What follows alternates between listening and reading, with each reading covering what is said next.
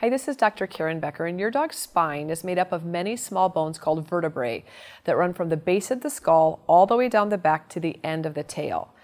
The vertebrae are connected by a cushiony, flexible series of discs that are made up of cartilage, the intervertebral discs. The discs function as shock absorbers between each backbone and allow the neck, spine, and tail to bend and flex as your dog changes position. Sitting above the discs and running through each of the vertebrae is the spinal cord, which consists of a mass of nerve fibers that send messages back and forth between the brain and the rest of the body. Discospondylitis, which can be spelled either with a C or a K, and is also called vertebral osteomyelitis, is the most common cause of back pain in middle-aged to older dogs. It can occur in dogs of any size and both genders, but is most commonly seen in large and giant breed male dogs, especially the German Shepherd and the Great Dane. Discospondylitis, or DS, is an infection within a dog's back that is located within the disc and the adjacent vertebrae. When a bacterial pathogen, or much less frequently a fungus, settles within a disc and on either side of the vertebrae, discospondylitis is the result. Any disc in the spine can be affected, but the infection is most often seen in the lower back, called the lumbosacral region. Itis means inflammation. So DS causes inflammation, swelling, and bony deformities that put pressure on or compress the spinal cord that runs through each of the vertebrae down the back. Discospondylitis should not be confused with discospondylosis, which is a condition that describes a non-infectious fusion or degeneration of the bones of the back. DS is frequently seen in areas that have an abundance of plant awns, such as grass seeds or foxtails. It's thought that the awns contain bacteria or fungi, and when an awn pierces a dog's skin, it enters in the bloodstream and can spread the bacteria to the discs. Other possible causes of DS include bacterial endocarditis, which is an infection of the lining of the heart, urinary tract or prostate gland infections, and dental disease or tooth extractions, which can cause bacteria to enter into the bloodstream and can infect vertebrae. Brucellosis, which is a bacterial venereal disease, has also been found to cause DS in some dogs. But many cases of discospondylitis actually have no known cause. So there could be a genetic predisposition in some dogs or a bacterial infection that we couldn't identify the root source of. Back pain is the primary clinical symptom of DS. The intensity of the pain is highly variable, which is why the condition is oftentimes misdiagnosed or overlooked.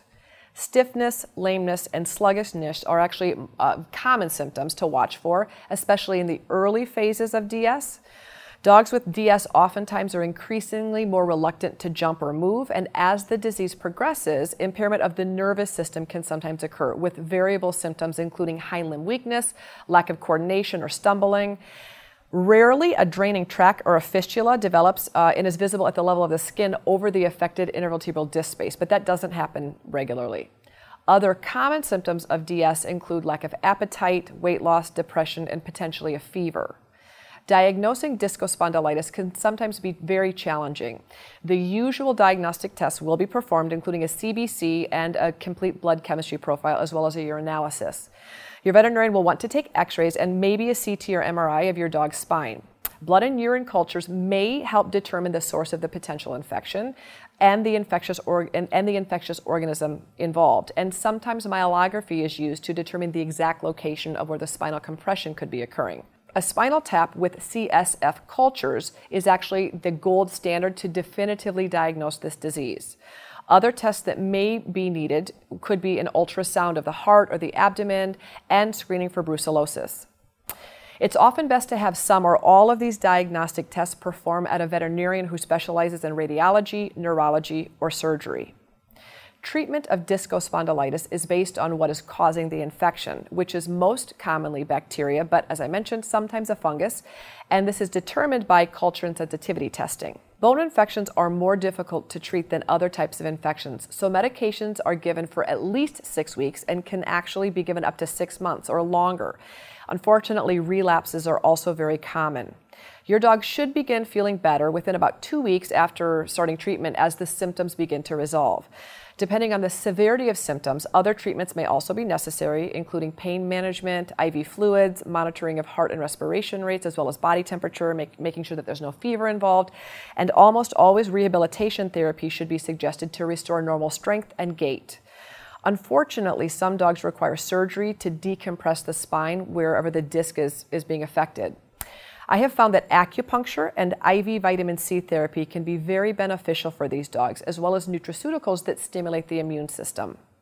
Dogs should not be vaccinated for anything if they're fighting DS, and should be fed a cellularly nourishing food that could also help support a really healthy immune system response. The outlook for dogs with DS depends on several factors, including the severity of infection, how successfully the infectious organism was eradicated, how debilitated the dog was when treatment started, and how much nerve damage results from the spinal compression. Dogs that have been diagnosed with discospondylitis often develop painful arthritis as a secondary sequelae, even with effective treatment. So it's really important to begin joint support and disc support once this diagnosis has been made.